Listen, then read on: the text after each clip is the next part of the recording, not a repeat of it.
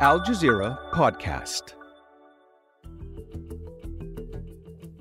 Desperate efforts to reach people stranded in mountains in Morocco. After its worst earthquake in more than a century, the scale of the disaster is still not fully known.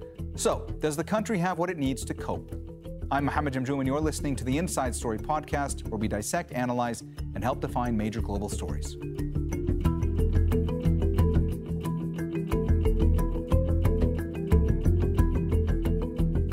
All right, let's go ahead and bring in our guests. In Marrakesh is Amanda Mouttaki, a volunteer in her community and also for the Amal Women's Training Center.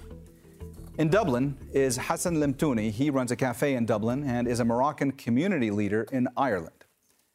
And in Jeddah is Martin Mai, earthquake scientist and professor of geophysics at King Abdullah University. A warm welcome to you all, and thanks so much for joining us today on Inside Story. Amanda, let me start with you today. You are there on the ground in Marrakesh. I want to ask you about how much fear there is still among the residents of Marrakesh. We hear these reports of people that are afraid to go back into their homes, that are still sleeping outside. What is the current situation, and what is the level of fear right now?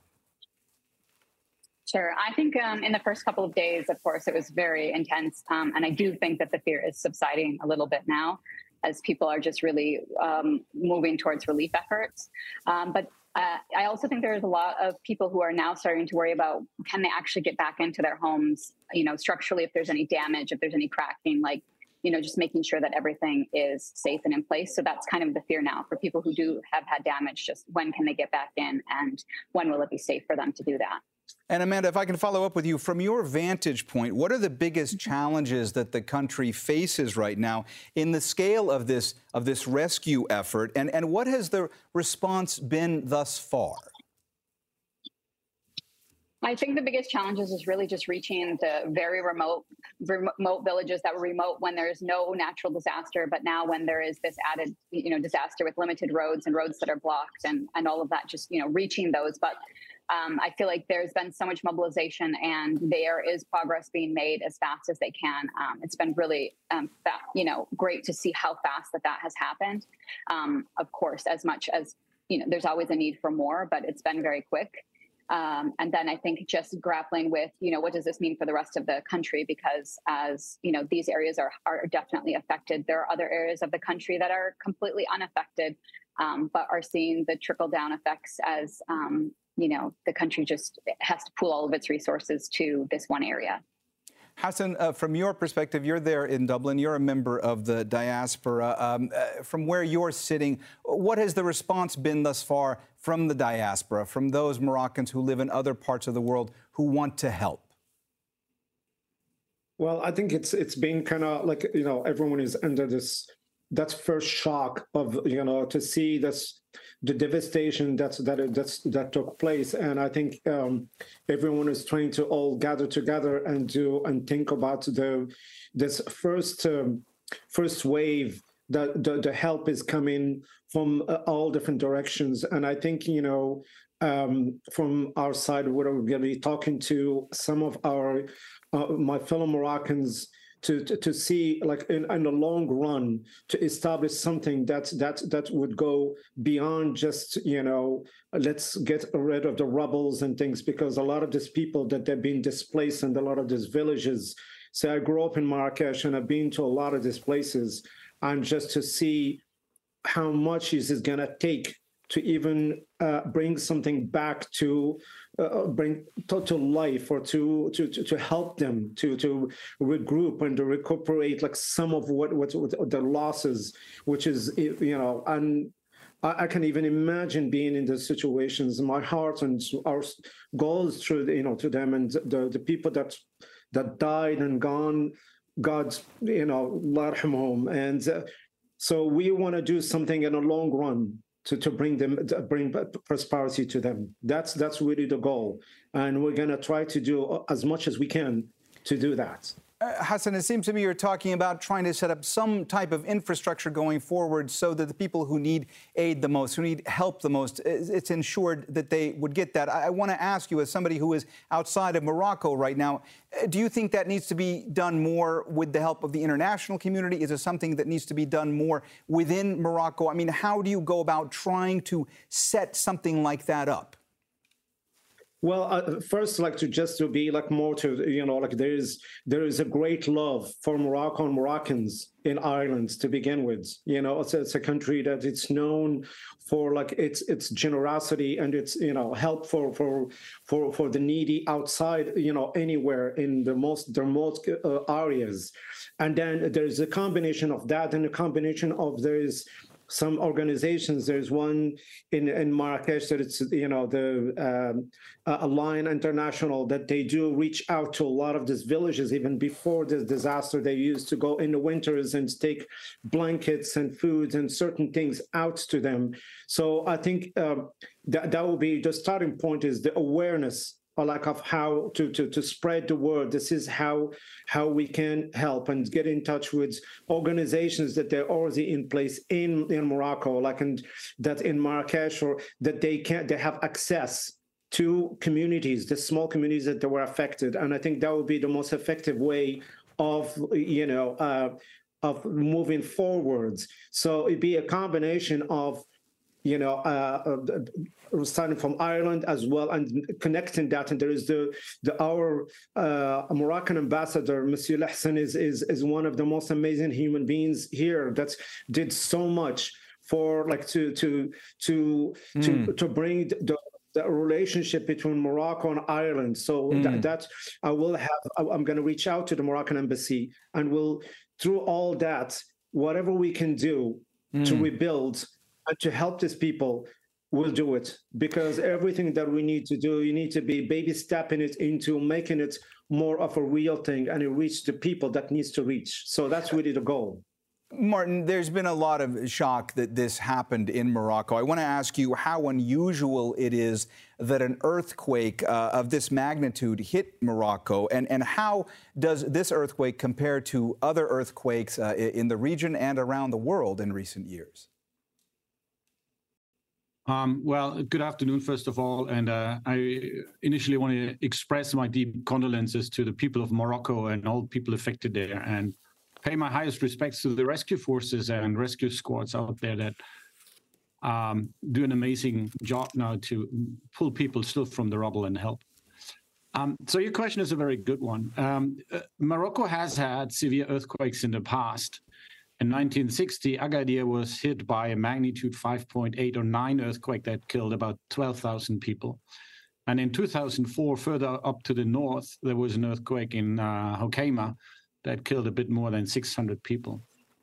That means, earthquakes do occur in Morocco and in this region in the High Atlas, although not very frequently. And that is attributed to the rate of plate motion and the accumulation of geologic stresses in the region. In Algeria, there was a bigger earthquake in the 1970s that also killed thousands of people. So it's not uncommon, but it's relatively infrequent if you compare, let's say, with Japan or New Zealand or Chile, other countries that are more often hit by large earthquakes. Martin, you were also the first point. Oh, sorry, go ahead. Didn't mean to interrupt you. Go ahead. Right. And so if we think back, your second part of the question was other earthquakes globally in the recent past.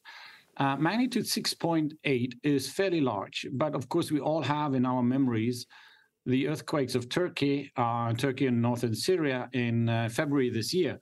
They were much larger. They were 7.8 and 7.6.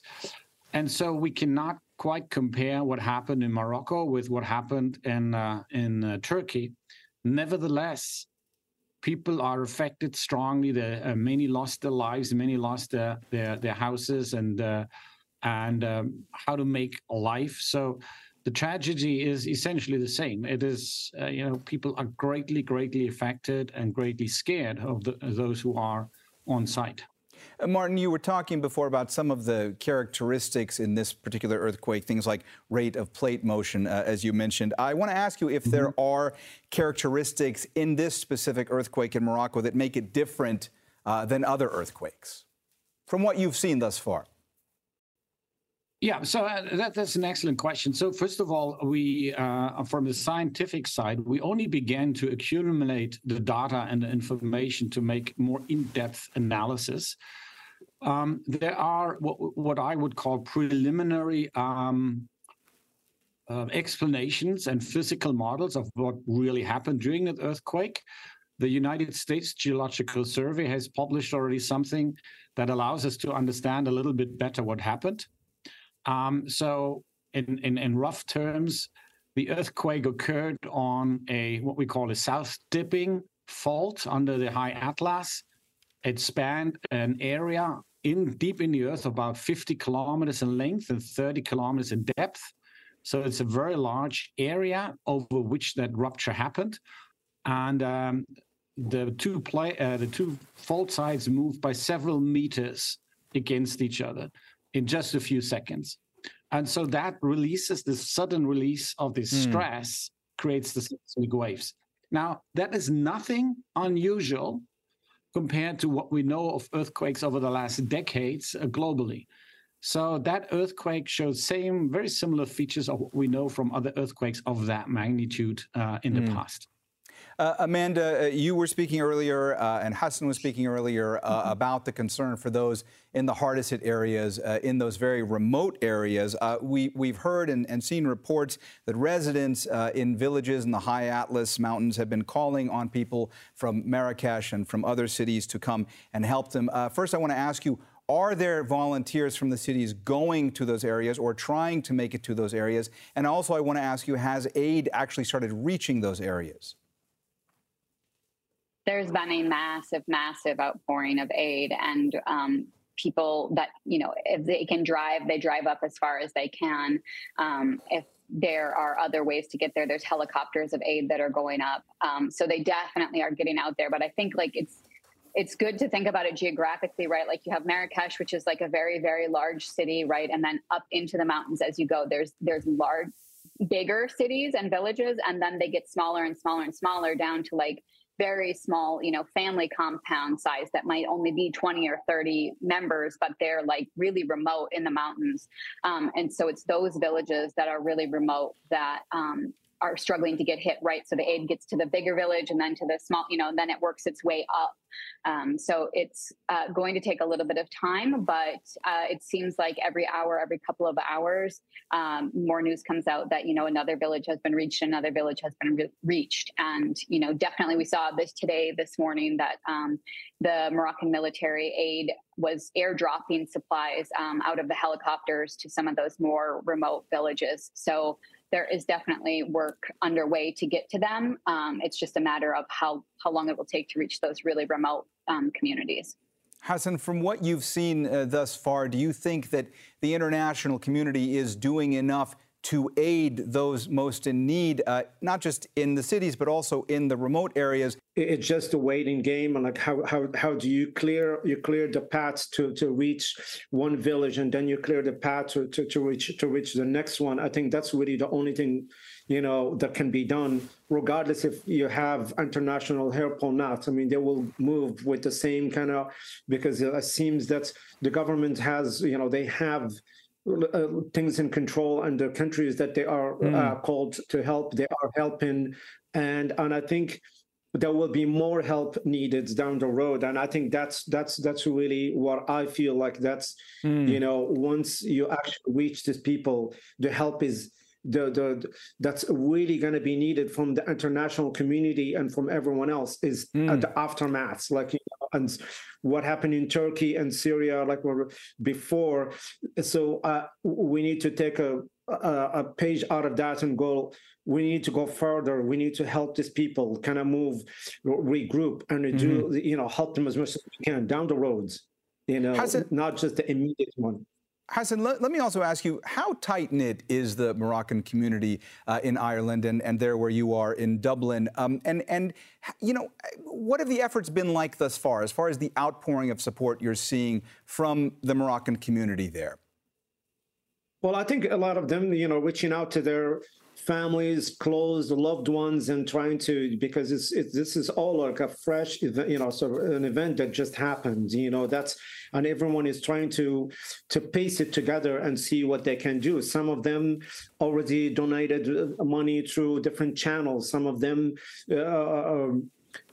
taking notes of what needs to be done. And I think, we will reach out to each other and see what will be like the most effective way of helping. So like every individual kind of the focus is to kind of make sure that your family, your people the immediate people and then you move into like what can we do to help the people we don't know that they're far enough. And so I think that's that's where we're at right now. So like we try to organize something that would be more effective.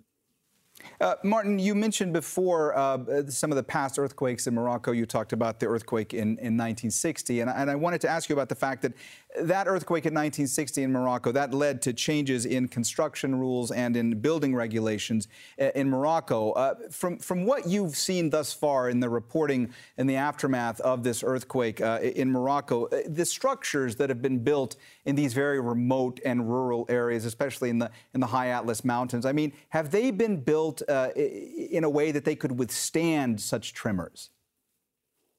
We must not forget that many of these buildings are probably older than 1960 or built shortly after. And so these rules, a new building code might have been in place, but not necessarily applied yet to these structures.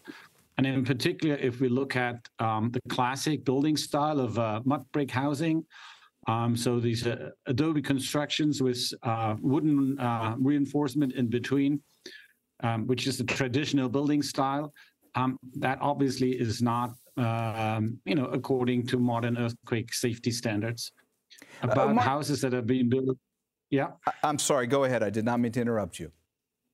No, and then more recent housing that's maybe some bricks or some concrete. What really matters is that this is reinforced internally, and so if this has not happened, then of course the buildings are more vulnerable than they should be. Well, Martin, let me ask you this. Morocco is a poor country, relatively speaking. How can a country mitigate against this kind of a thing when it comes to trying to protect structures against earthquakes?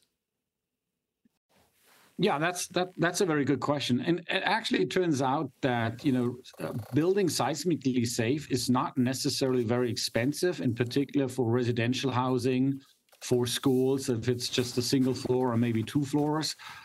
And in fact, there are actually techniques that are used, for instance, in Nepal that experienced a very large earthquake in 2015, but even before that, in which they retrofit existing buildings and schools with very simple methods and just reinforcing the buildings from the outside with cross braces and things like that. And so there are both ways to build, of course, from scratch in a relatively seismically safe way, but also to retrofit houses with local resources and local skills accordingly, if you have the respective programs in place, so to speak. And let me ask you, how expensive would that kind of an undertaking be, and what kind of expertise would be needed? I can't comment on expenses. I simply don't know, because it depends on where you source the local materials and how many buildings you have to retrofit and what their status is. So this is something I cannot really comment on.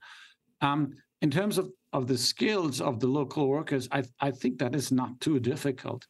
And in fact, there is an NGO in California that works with the local population and trains the local engineers, in this case, and specifically in Nepal, and I think also in the Philippines, to build the buildings or to retrofit the existing schools and residential housing with the local materials and with the local engineers to make it relatively fast, efficient, and in particular affordable for the local population. So it can be done. It is really an educational aspect that makes the difference. Amanda, I saw you nodding along to some of what Martin was saying there, and it looked like you wanted to jump in, so I'm going to go ahead and let you do that.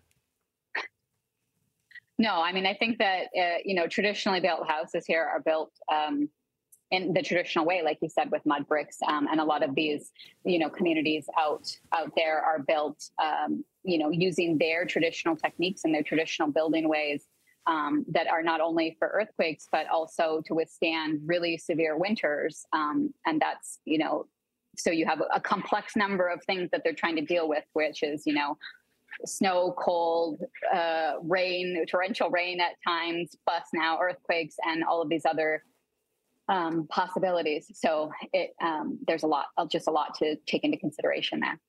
Amanda, let me also ask you about the fact that when an earthquake like this hits, there's obviously a lot of psychological trauma. And I want to ask you how much concern there is amongst your community and the volunteers with regard to the kind of psychological impact this will have for survivors.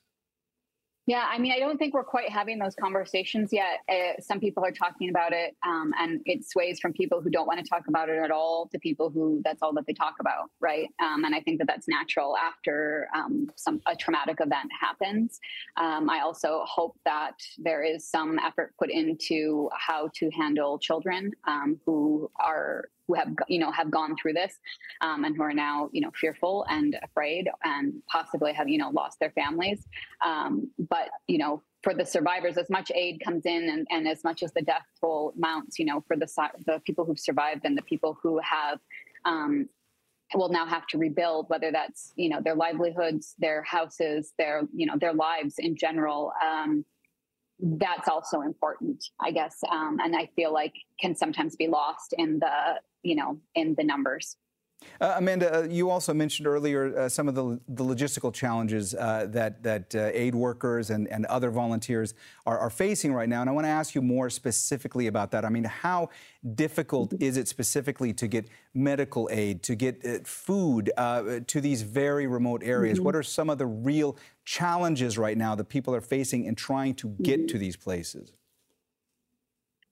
I mean, I think the biggest challenge is that there are not that many roads in general that go up into these areas. There's some villages that even in good times are only accessible by mule or by foot.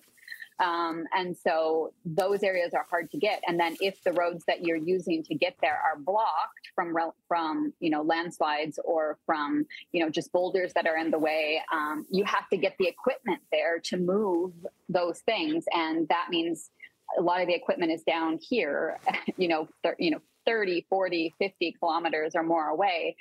So imagine having to move an excavator, 50 or 80 kilometers up into the mountain just to start moving these rocks.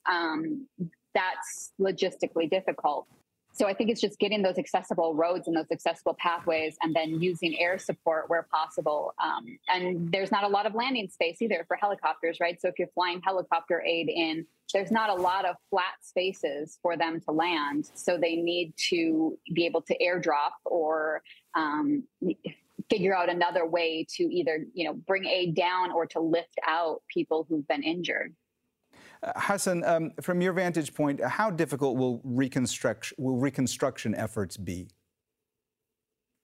Well, I think it's going to be extremely difficult to do that, and I think like both of the people like earlier, like Martin, and they're talking about like to rethink the way you always built, like your traditional way of building your homes and things of that sort, and schools, and so your new infrastructure has to be refigured again, because if this comes again, then you'll be at least prepared, and you would have less of what the damages that have been done, that we're experiencing right now. And the other thing is the help, like that's to have the fund and the people that would educate you, and then about how to rebuild your home. And it'd be safer in the future. And the other thing that's Amanda was talking about, the psychological parts. I think that is really that is the effect that would be especially for children. And as we see, like a lot of the kids that they lost their loved ones, and then they're going to be displaced. So where are they going to go? So there's another thing that has to be taken in consideration to see where are these kids gonna go, like, and for their education, for their things, and so that's another challenge. All right, we have run out of time, so we're going to have to leave the conversation there. Thanks so much to all of our guests, Amanda Mouttaki, Hassan Lemtouni, and Martin Mai. This episode was produced by Dermot Fleming, Fintan Monahan, Fungi Nguyen, and Paul Taylor. Studio sound was by Fadzil Yahya. The program was edited by Vishnu Sheila, Khalid Sultan, Miranda Lynn, and Joe DeFrias. Be sure to subscribe to the Inside Story podcast to catch every episode. Thank you for listening. Tune in on Tuesday for our next edition.